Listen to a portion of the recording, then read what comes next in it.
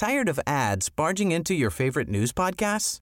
Good news. Ad-free listening is available on Amazon Music for all the music plus top podcasts included with your Prime membership. Stay up to date on everything newsworthy by downloading the Amazon Music app for free or go to amazon.com/news ad free. That's amazon.com/news ad free to catch up on the latest episodes without the ads.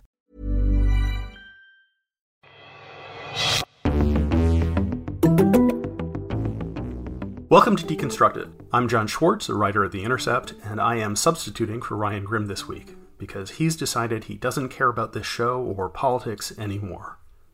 That's a joke. Obviously, Ryan cares a lot about Deconstructed and politics, and he will be back next week. But this week, we're going to be talking about my favorite subject in the world, what societies remember about the past, or what they think they remember, and why that may be the most important thing there is about politics.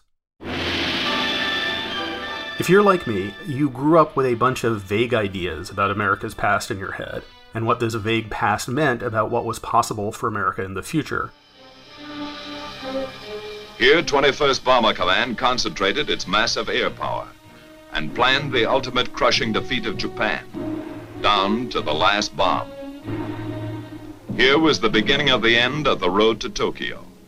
Vague ideas like there was such a thing as American exceptionalism from the start of the United States, and one of those things was that America was super-duper powerful, yet not an empire somehow, and Reconstruction after the Civil War was a big failure, and there's never been such a thing as American socialism because it's just not part of our DNA, and a million other things that got into my head not because I studied and thought about them, but just because of some kind of weird osmosis.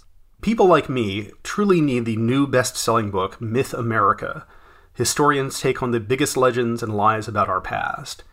It dismantles those specific weird, squishy ideas that I had in my head, and many more, in 20 chapters by 20 different historians. It's edited by Julian Zelizer and Kevin Kruse. They're both professors at Princeton. And in their introduction, they say they put the book together because we live in an age of disinformation. The line between fact and fiction has become increasingly blurred, if not completely erased. And of course, they're right about this, but I would say we also live in a golden age of good information. People who listen to Deconstructed may well know Zelizer and Kruse already because they are a big deal on Twitter and are part of a whole group of historians who've decided to kind of eject themselves from the cloistered academic tower and communicate with everybody about the freaky, complicated, gross, terrifying, thrilling, real history of America. There's a famous aphorism by the Czech writer Milan Kundera, which is, the struggle of human beings against power is the struggle of memory against forgetting. That sounds a little highfalutin and pretentious, but it is also 100% true, and Julian Zelizer and Kevin Kruse are both definitely on the side of memory and regular people. So let's get started. Julian and Kevin, thank you very much for making the time to be here on Deconstructed. Thanks for having us. Pleasure. And so I would like to start by talking about Lord of the Rings, something which does not appear in your book even once. But I think the books and the movies of Lord of the Rings are maybe the greatest fictional depiction of why history matters, even why librarians matter. You're probably the kind of nerds who remember in the first movie, The Fellowship of the Ring, Gandalf has begun to become suspicious about this ring that Bilbo the Hobbit has found, that it might be the great evil One Ring of Power. And he's noticed that every creature who's possessed it has started to call it precious. So he goes to Gondor to do some archival research, and the underpaid archivist there takes him to the memoir section of the library, where he finds the account of Isildur, the first person to possess the Ring of Power. And Gandalf is reading along, and he sees Isildur has written, "I shall risk no hurt to the ring. It is precious to me." Which obviously demonstrates that this ring that Bilbo has is in fact the terrifying One Ring. It has come to me, the One Ring. It shall be an heirloom of my kingdom.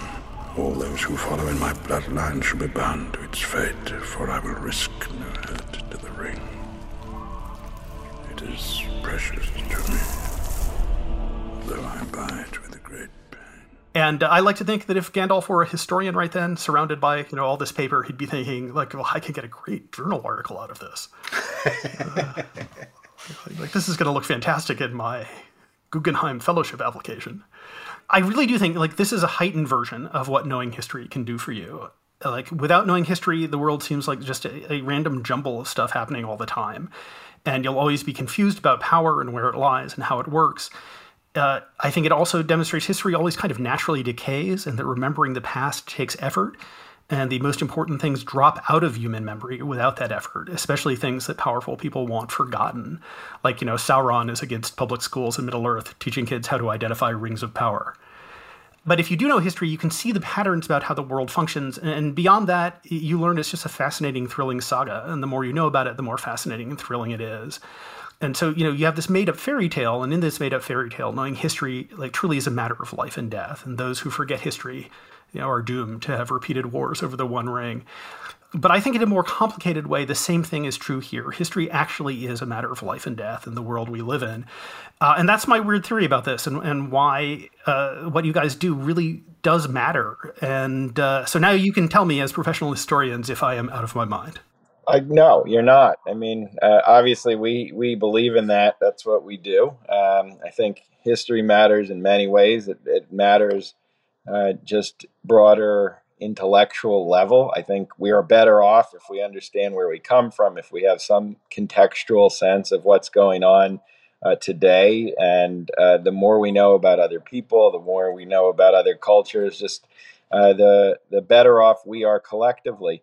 But then, and this comes through in some of the essays of the book, history is used in very pointed ways on specific issues. And the way we understand the history sometimes plays into political decision making. So you can take an issue like immigration, assumptions that we have about what immigration is, how it works, what drives it, what the effects are historically, what it's looked like, can directly impact decisions in Washington, D.C. or at the state level on how the border is treated or how people who are detained are treated. And public support could rise or fall in part based on these ideas of history that we have. So the stakes are incredibly high. And when you're not talking about debates over issues, legitimate intellectual debates over how to interpret things, but you're just seeing partisan spin that's building support for policies, that's a whole other realm. And that's why it's important historians push back with their knowledge. I would agree completely with that. And the only thing I would like to add is that that's the first time I've ever been compared to Gandalf, and I hope it's not the last. Yes, well, we'll have you back as a guest on this show specifically, so we can extend this metaphor. Excellent. I encourage other people to use this Gandalf analogy, because I really do think it's true, and it makes me wonder, are there any other fiction? I hate to put you on the spot with this peculiar question, but are there any fictional depictions of historians that you think demonstrate like the thrills and the significance of what you do? That's a good question, and that is putting me on the spot. And Kevin is I think he's walking his dog as the question comes up. Kevin, you have any historians who, in fictional depiction of history? Look, this is the problem. Archaeologists have Indiana Jones. Right, that's who comes to mind. And we're fighting Nazis, but we don't have that. We've got the Nicolas Cage character. He's not really an historian. He deals with a lot of primary documents. I think it's high time we get a movie. I mean, maybe we'll get the Julian Zelzer life story. Will be the way we'll do it. We can fan cast it. The 4-hour biopic. Right. Yeah. Well, maybe Robert Caro could be our superhero. That man is going to outlive us all, I think. Just to jump in there's a documentary out now about Robert Caro. Turn every page. It's about his relationship with his editor. It's not fictional, obviously, but it's doing well, and it's really interesting, not just about the writing and editorial process, but how he approaches finding out the truth and the kind of strategies he uses with interviews and kind of rigorous archival research. So there's ways, I think, in which this actually can be interesting. Obviously, fictional depiction is different, but I think at some level, I guess the bigger point is a lot of people are interested in the past. You hear it all the time. I mean, and not just in politics, in sports. I mean, talk to any baseball fan. They're obsessed with history. It's how we understand even what's going on the playing field. So I do think there's a lot there that goes beyond just the classroom. Yeah, I will admit that from my childhood, I still have a section of my brain devoted to the statistics of Honus Wagner. So there's a book that I love. I know you guys must be familiar with it, called Lies My Teacher Told Me, by the historian James Loewen, who died fairly recently. And in it, he talks about how American students hate history, that it's always their least favorite subject. But obviously that wasn't true for you guys. Like what was it that caught you guys about history when you were kids? Well, I think for people for whom it's their least favorite subject, it's because they're being taught it wrong. They're stressing kind of a precision of names and dates and not thinking about the connecting pieces between those. So for me, people and dates are important, but it was always about the stories. I really just from an early age was fascinated by these stories about the past. The civil rights movement in particular was something that was compelling for me at a young age, and I kind of never let go of it.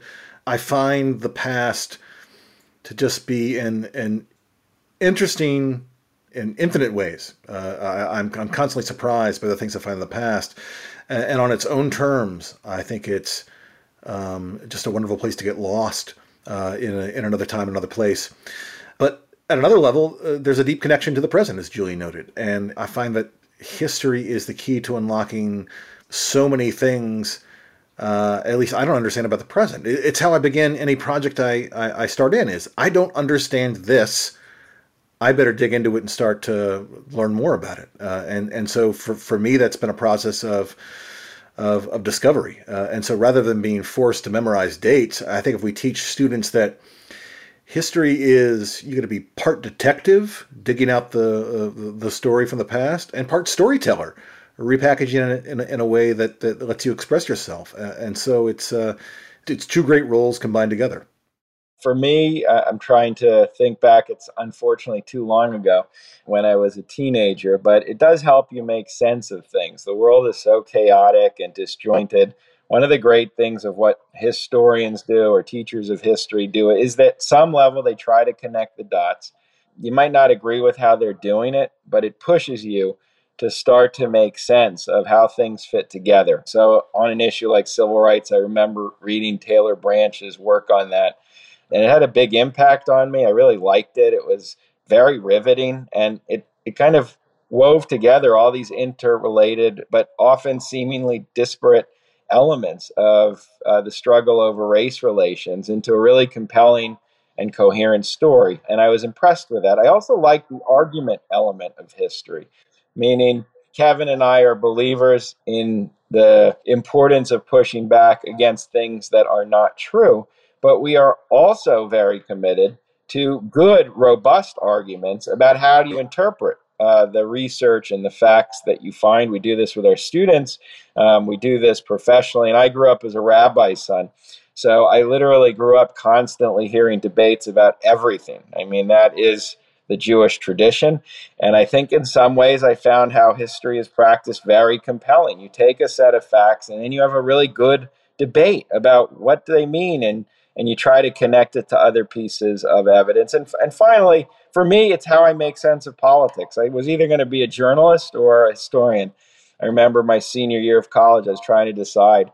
And in the end, I realized this is really how I enjoy interpreting what's happening in Washington, what's happening on Main Street, to root it in something, not to look at it as something that's totally novel and starting from day one whenever you're thinking about it, but something that has real roots like a tree. And then it opens up, I think, your vision and analysis in very important ways. So all of that for me was really how I ended up doing this stuff. That makes me wonder if you guys have noticed a shift in journalism in the last couple of years, because one of the most peculiar aspects of the professionalized rules of journalism up until fairly recently was that it was essentially illegal to remember the past and to point out to people that things that are happening now have often happened in similar ways before. And that has changed, I think, to a significant degree. Not in all the stories, not all the time. But have you guys noticed that there does seem to be more of a mention that things have happened before right now in modern day American journalism? Yeah, I think so. I think it's come from a new generation of journalists who not only appreciate history, but really understand it. I mean, if you read the work of someone like Adam Serwer or Jamel Bowie, they are deeply versed in the historical traditions that they're writing about, and they bring them to bear on the present day. And so making comparisons between the antebellum period or Reconstruction with modern day politics, the New Deal, Great Society, they really do a great job of putting it in the proper context because they read actual historians. I think either of them could probably pass a general's exam today if we sprang it on them. They're pretty well versed. And I think they're increasingly becoming more of a model. I don't think, not everyone's as I think, deeply read as them, but the interest is certainly out there. And I'm not sure if this is something that's been facilitated by Twitter. I mean, it has been facilitated by Twitter, in which journalists and scholars are on there and we're easy contact. I get, DMs from, I just got off email with one from the New York Times of reporters who are looking for historians to help them explain X, Y, and Z. And so they're eagerly looking for these voices out there. And I think Twitter has drawn those worlds closer together and made it a little easier to do. But I think it's not just simply a technological thing. I think there really is an interest and awareness on the part of a new generation of journalists that they need to put things in historical context. And it may be simply the kind of the uprooted feeling of the Trump era, in which it seemed like everything was deeply unprecedented, and they were questioning, well, was it? Was it not? And so that brought a lot of us into the conversation. Yeah, I think it's true. I mean, I think some of it is technological. It's both social media also just gave room for more people to get out there. There's less centralization of how you can get your points, and that's important for historians who might not have that platform than they do. The fragmentation we see in other forms of media, there's just more places to publish. There's lots of online journals now, or magazines or newspapers, lots of different radio or radio style outlets, and even television. There's just a lot more content, and there's just platforms. And I think historians have found their way there. And then that leads to interaction with reporters who hear bits and pieces of this and are curious. I also think, objective journalism, meaning journalism that was really focused just on providing the facts, which had virtues. There were great reporters in earlier eras, but that's changed. And the younger generation, the early 2000s, became critical of that. They wanted journalism more with a point of view. They didn't kind of hide their own predispositions. And then it became a question, so what do you do? Like, how far do you go? And what does that mean for the practice of the reporter?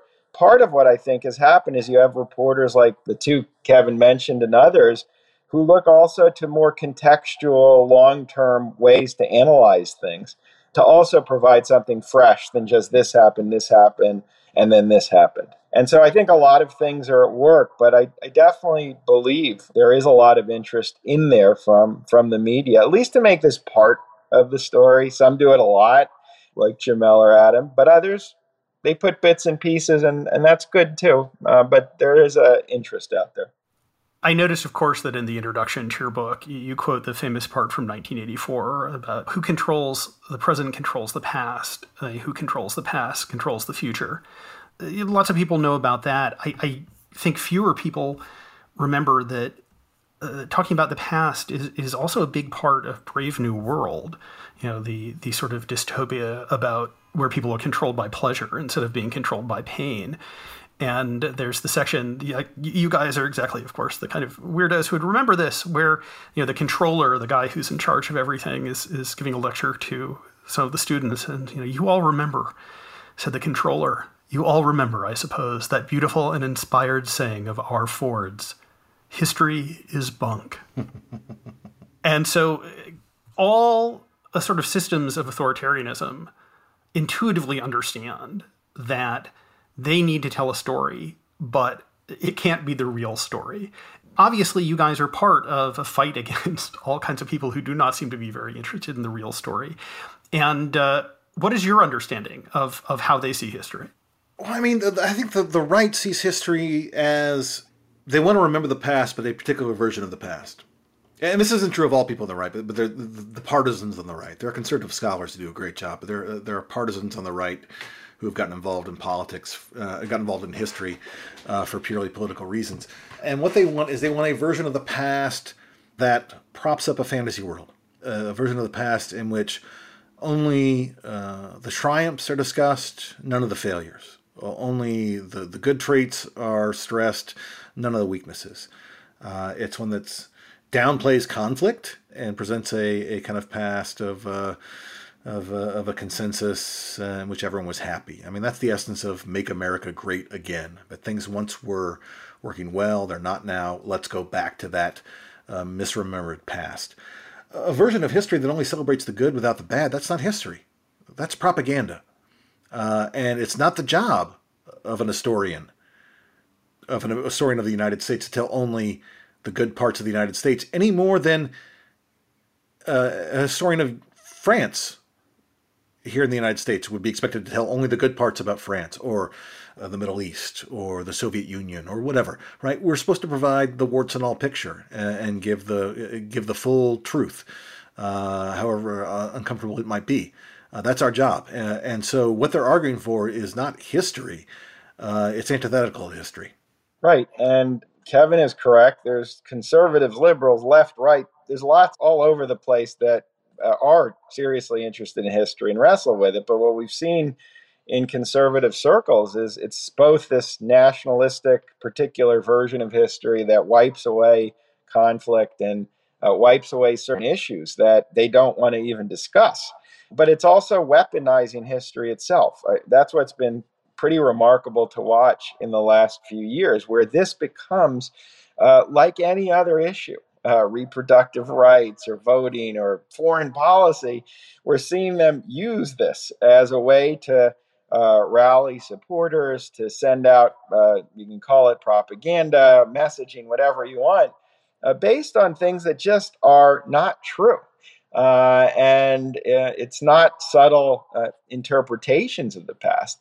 As you see in a state like Florida, it's the argument that we are going to say, this entire field can't be studied. It's illegitimate. And using that for political advantage. And that's a troubling trend. We argue you see that much more in conservative circles than liberal circles. There is an asymmetry. It's clearly most pronounced in part because of the conservative kind of media ecosystem, which gives an unbelievable platform for different persons to do this. But it is troubling, and I think it's extraordinarily damaging, and it's anti-historical. That's the one thing people should realize. This is not about defending history. It's about being anti-historical, opposed to the study of history. That's a more accurate way to characterize what's going on right now. Yeah, and something that I always find true about this kind of nationalistic version of history in any country is that it's just inherently boring. And I think that is one of the reasons why kids hate the standard version of history. It has no human beings in it. It's just, the United States version. It's like, almost 250 years now of interchangeable robots singing America the Beautiful. Like, kids don't get into that because they don't recognize themselves. They don't recognize any humans in that. Whereas, like, the real history of what actually happened is something that I think kids, would be fascinated by. I've always wanted to, teach kids who learn about the two presidents and almost a third who died because of the giant pond of shit north of the White House in the mid-1800s. Oh, yeah. Well, I mean, back when I was in school, I think we were told Zachary Taylor had died from a bad ice cream sundae, or there was some weird story. This one is much more exciting. Yeah, I think that's the problem. That version of the past, in which you've got an idea of the 1950s that's kind of Leave It to Beaver, Make America Great Again, that's boring. And students don't want that because it's not an interesting story. Again, I said the stories of struggle are what drew me into history. And if you take those stories out, it just becomes bland and it's a bunch of kind of cartoonish Boy Scouts. You've got, the George Washington who chops down a cherry tree, and Honest Abe Lincoln, and all these kind of squeaky clean role models, which is not relatable, right? I think what I find, and I've really found this in the last 6-7 years, it's always been true to some level, but it became pronounced here. Students have kind of embraced the study of the past by realizing, oh, things seem crappy now, but they've seemed really crappy, even worse than this in previous eras, right? We had a literal civil war. We had, I talk about 1919 is where I start the lecture course I do, in which you've got the global pandemic of the Spanish flu, right? And there's all kinds of chaos and race riots and labor strikes and things going on. 1968, a chaotic year, right? Students really get into that. They like to understand, but this age that they're currently living in is not uniquely awful. It's not hopeless, right? We have been through bad times before in this country, and sometimes we've risen to the challenge, beautifully so, and sometimes we haven't. But dealing with those conflicts, dealing with those struggles, the exact kind of things that these people want to sanitize and sterilize American history for their political purposes, that takes all the fun, all the interesting fights out of the history, the things that I think students would find the most relatable. Yeah, I mean, anyone who teaches and teaches well learns this pretty quickly. Students want an engaged and interesting and complex classroom. That's what makes history pedagogy much better. And that tends to draw students in. And again, this isn't a particular perspective. It's about the style of learning. And college students, for sure. I mean, anyone who's had a teenager knows debate is part of what that age spends a lot of time doing with you, with their friends, with others. And thinking critically is the skill that, makes the classroom most interesting. And students are not unintelligent. They understand if you're just teaching them something that isn't true. That's why they get bored. It's like, come on, to borrow the president's phrase, come on, man.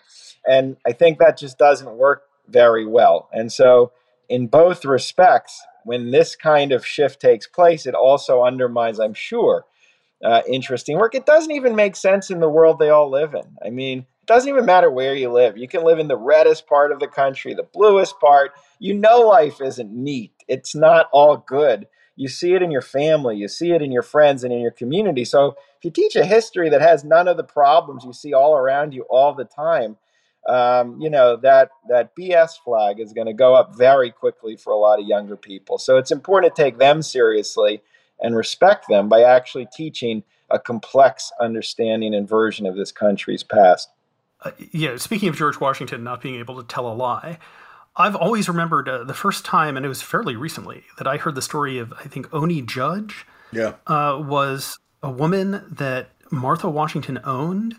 And George Washington and Martha Washington wanted to make sure that she wasn't automatically freed, I believe, by spending time in a free state in Pennsylvania when he was president. And, there are letters from George Washington, like telling his various people who did stuff for him, like, okay, I want to lie about this. Here's how we're going to lie. And like that to me was a million times more interesting than hearing about some imaginary version of George Washington, who was a little boy who said he could never tell a lie. And I really wanted to learn more about George Washington and like all of that story and who he was from that. And I wonder if there are any particular examples in your life where you're like, wow, I had no idea that was true, and I've got to find out more. Every class I took in college on foreign policy was like that for me. Really, eye-opening in terms of the disconnect between what you heard about why we entered into certain wars or what the interests were of policymakers, and then really learning what was going on and what policymakers were actually thinking of or what they did to achieve victory. Someone just has to study foreign policy in the Nixon years and look at a figure like Henry Kissinger. And I think it's incredibly powerful to really understand where an administration would go to achieve the principles they were talking about, but doing things you really didn't hear about in the public. So for me, a lot of those classes that were either about that or touched on that or just reading about it alerted me or made me more cognizant of the need to probe a lot, deeper into what was actually happening. Tired of ads barging into your favorite news podcasts? Good news. Ad-free listening is available on Amazon Music for all the music plus top podcasts included with your Prime membership. Stay up to date on everything newsworthy by downloading the Amazon Music app for free or go to amazon.com/news ad free. That's amazon.com/news ad free to catch up on the latest episodes without the ads. Quality sleep is essential for boosting energy, recovery, and well-being. So, take your sleep to the next level with Sleep Number. With a Sleep Number smart bed, you can individualize your comfort level and enjoy a better sleep night after night. JD Power ranks Sleep Number number 1 in customer satisfaction with mattresses purchased in-store. And now the Queen Sleep Number C4 smart bed is only $1,599, a saving of $300, only for a limited time. For JD Power 2023 award information, visit jdpower.com/awards. Only at Sleep Number stores or sleepnumber.com. After years of fine print contracts and getting ripped off by overpriced wireless providers, if we've learned anything, it's that there's always a catch. So when I heard that Mint Mobile wireless plans are $15 a month when you purchase a 3-month plan, I thought, what's the catch? But after talking to them, it all made sense. There isn't one.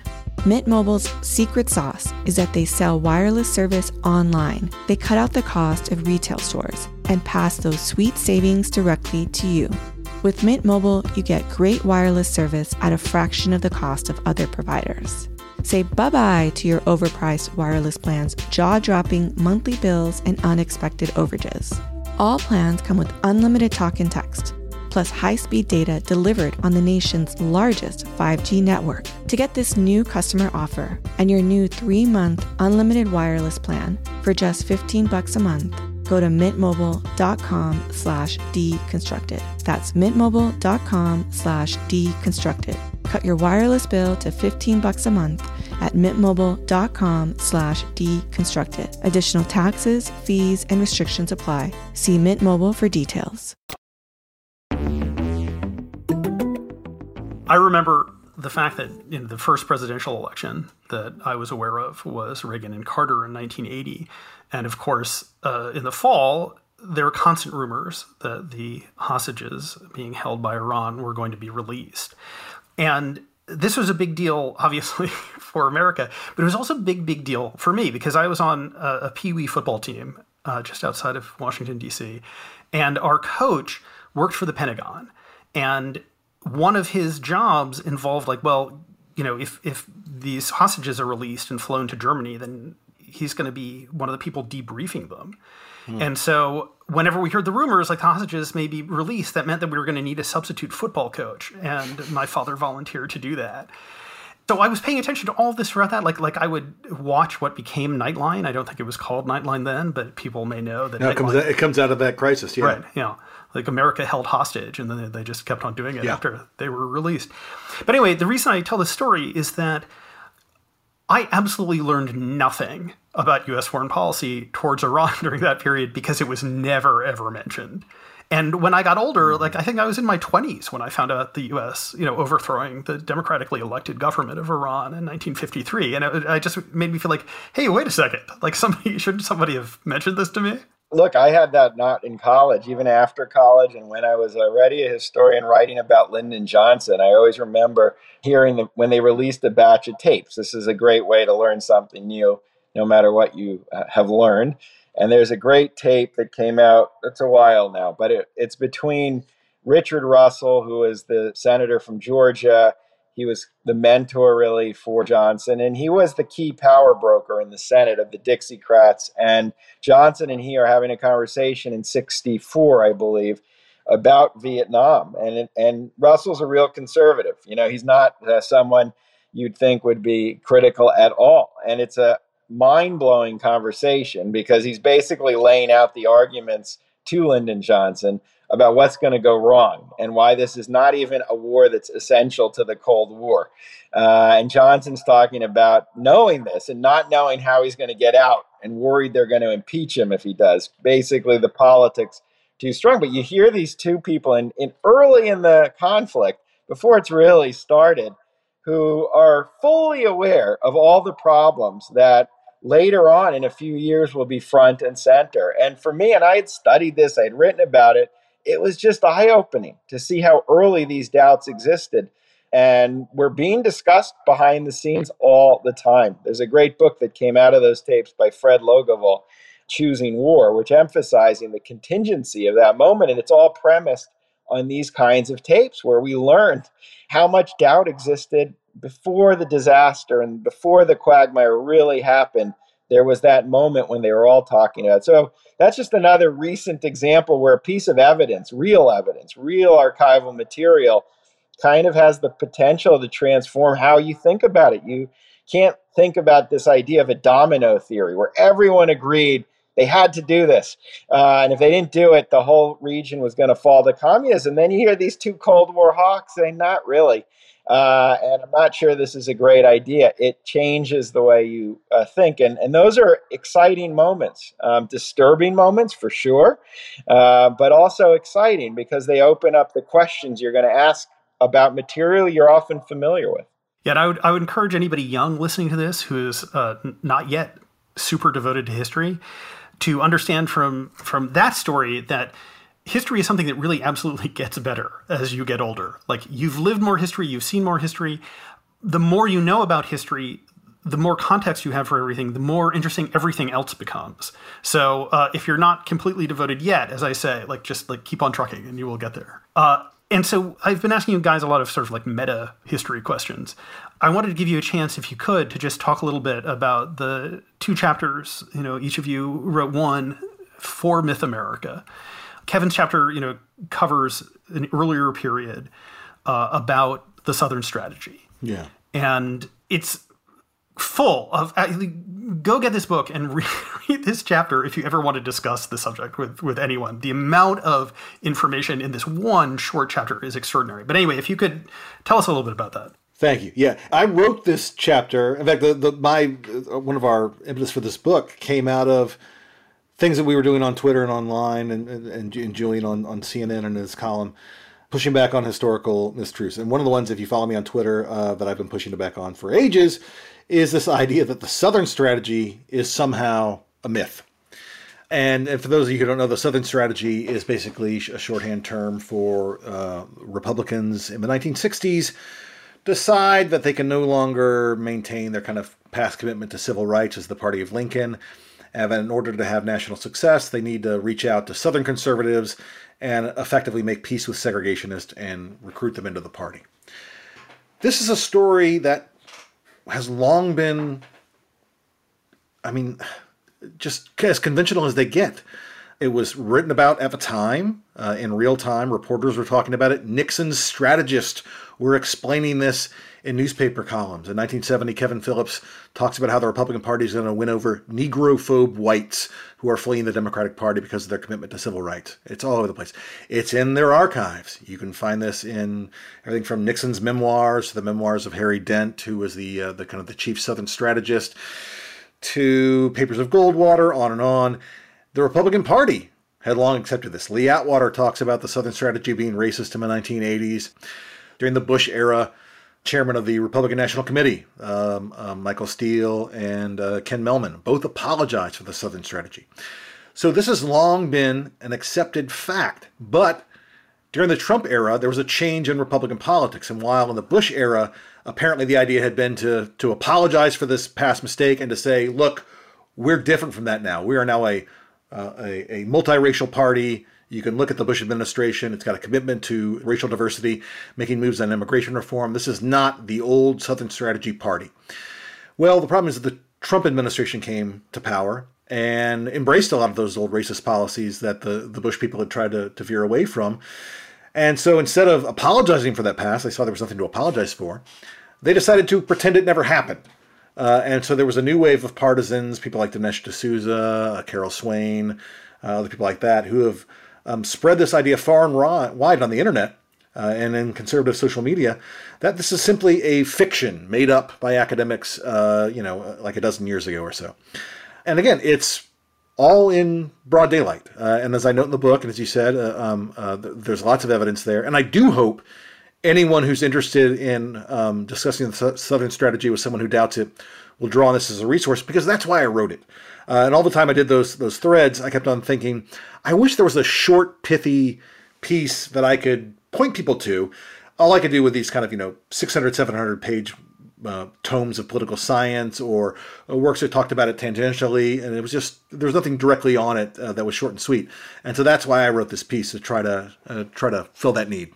One of the sentences in the beginning of your chapter is one of the greatest frustrated historian sentences ever written, where you say is like, this is well documented in manuscript archives, public speeches, party platforms, contemporary reporting, polling data, oral interviews, memoirs, and elsewhere. It's all over. Again, this is not, again, I think people maybe have an eye that, left-wing historians are rubbing their hands together trying to distort the past.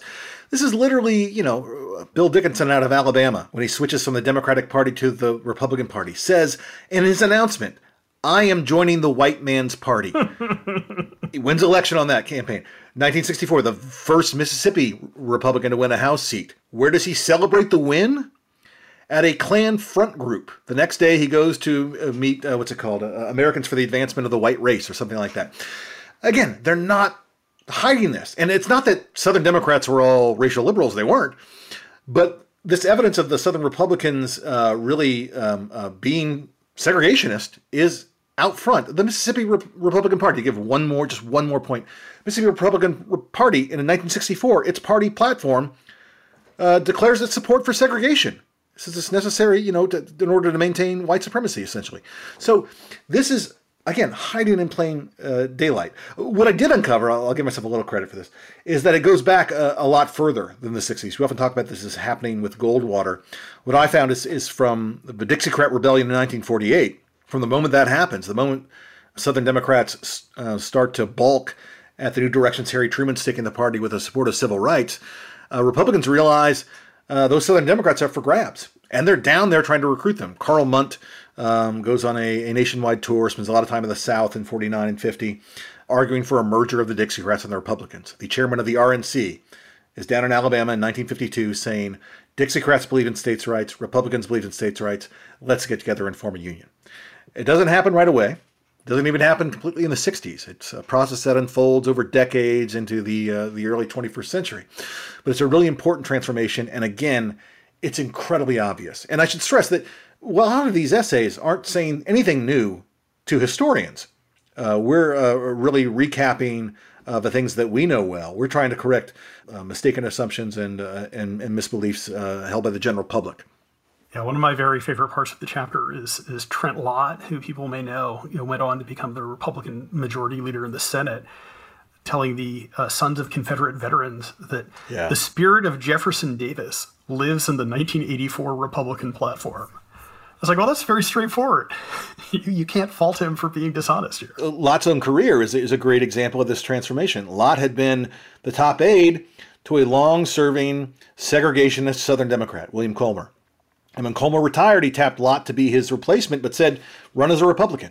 And Lott did. And that's the transformation that takes place all across the South. This old generation dies out, new generation comes up as Republicans. And so that chapter is an amazing resource on this subject. And Julian, your chapter about the Reagan Revolution is also a fantastic resource for that subject because, as you know, in a lot of the popular imagination, what really happened during the Reagan administration has been totally reconstructed. I mean, this is a powerful, I think, myth. Certainly it's become important to the conservative movement, a founding myth in many ways of a president who just transformed the nation almost completely toward the right, who was very successful and set the template for where we are today.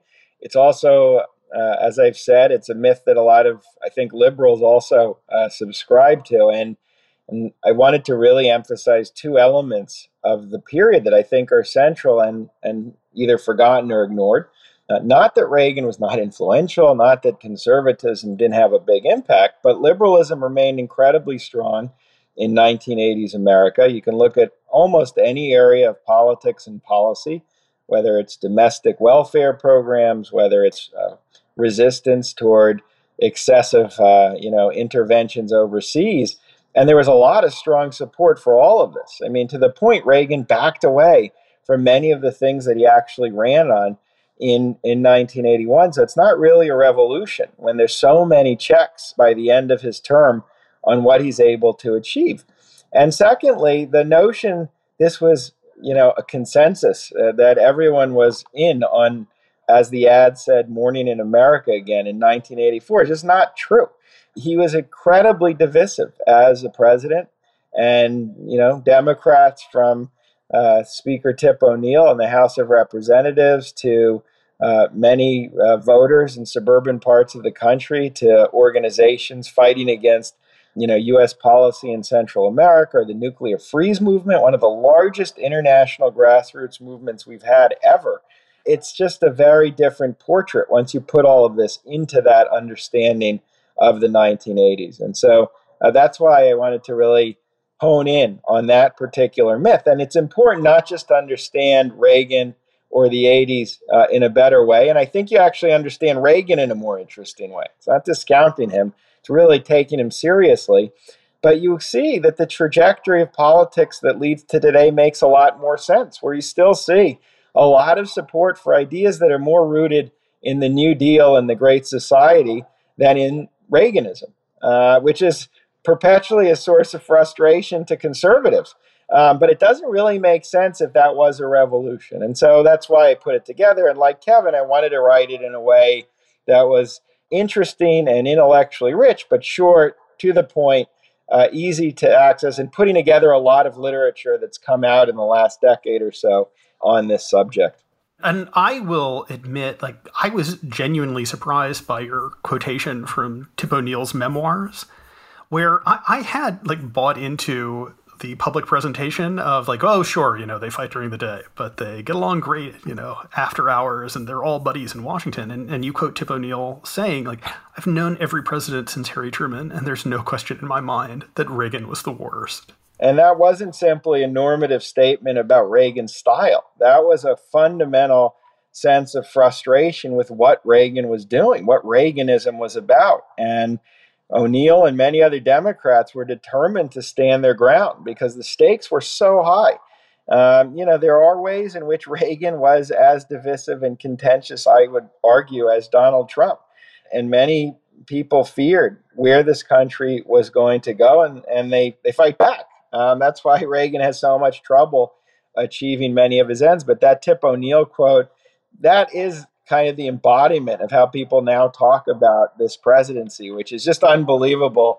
I think certainly for me as a student of the period, but also someone, a Gen Xer who lived through the period, I remember a lot of people who are not so swept up, and not only friends, but just reading about it at the time. And so I think that is a good, accurate story to focus in on, and part of what I wanted to explode. And again, the point, and gets back to earlier in our conversation, is not to diminish Reagan as president. It's not to discredit Reagan as president. I actually take him seriously. And so I'm not going to present him, given all I've learned, as this guy who just walked through and erased decades of public policy and politics that had really, had a big impact on the country since FDR, but rather a president who struggled to achieve a lot of the goals that were central to the movement that brought him into power, and learned this country was not exactly where he hoped it would be going, and that it wasn't a revolution. It was a civil war. It was a kind of fraught decade that's never been resolved since, because older ideas and older interests did not go away. Yeah, it really particularly is striking, the similarities between Reagan and Trump in so many ways. I've come to believe, so Reagan was the prototype and Trump was the final product. They had a lot of things that they said they were going to do. And the difference that they made, I think much more was sort of in the tone of the country and just the level of meanness and just overall vibe than actual political achievements. So the main question that I have now at the end of this for you guys is, I read this book and I thought there need to be 10 more versions of this. There are enough American myths that there need to be a bunch of sequels. And so this has been a big success. It's been a New York Times bestseller. Is that plausible in the future? Are there going to be more Myths America? We haven't talked about it. I mean, we agree that there are many more that could be done. The 20 myths we've got in this book are by no means exhaustive. There are some big ones still on the table that would make for a great second volume. The question of pulling it off again is difficult. I've been kicking this current book project I'm working on down the road way too long. Julian can multitask with the best of them. I think he's probably currently writing 6 books that will be out this fall. I cannot do that. I cannot multitask. So for the time being, I've got to focus my attention on this new project. That said, we might come back to this later on. In the meantime, if other people want to pick up the ball and run with it, jump in. The water's fine. I mean, right now we're doing different things. Who knows? We can come back to it. We had written something a few years ago together, and so that's always a possibility. And we'll just see.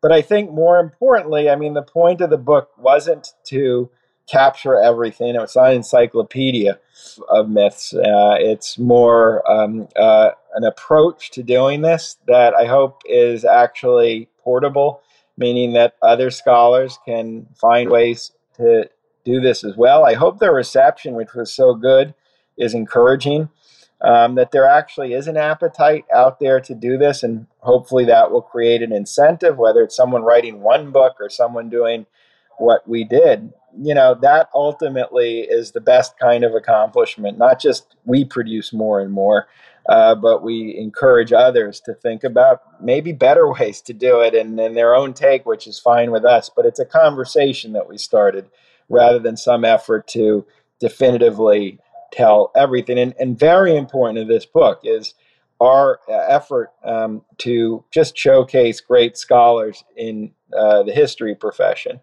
who are not always the people you might see or hear in the media, but are very good writers who really have something to say about the issues that are going on today, and maybe to push back a little bit on some of the hostility or tension a lot of people have with the university, which I think both of us think still does great things, and our authors are all part of that. And so I hope this also just, fuels more interest in actually learning and broadening how many historians or how many kinds of scholars that you go to when you want information about what's going on or what has gone on in the past.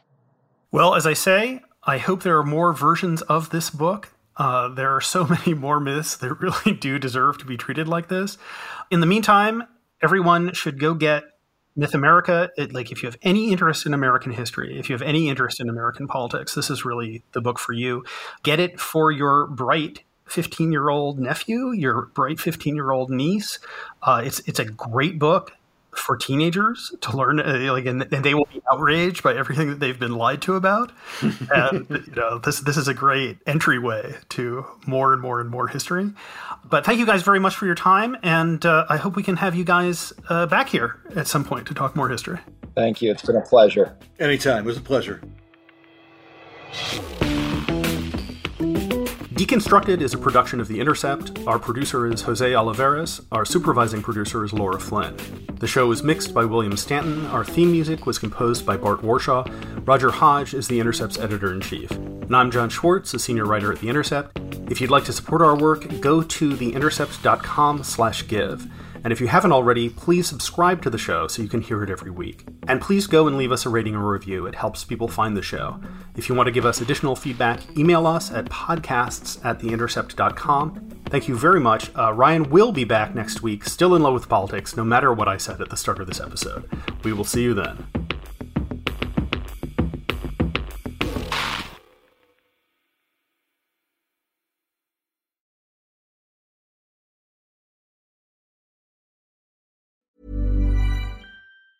Tired of ads barging into your favorite news podcasts? Good news. Ad-free listening is available on Amazon Music for all the music plus top podcasts included with your Prime membership. Stay up to date on everything newsworthy by downloading the Amazon Music app for free or go to amazon.com/news ad free. That's amazon.com/news ad free to catch up on the latest episodes without the ads.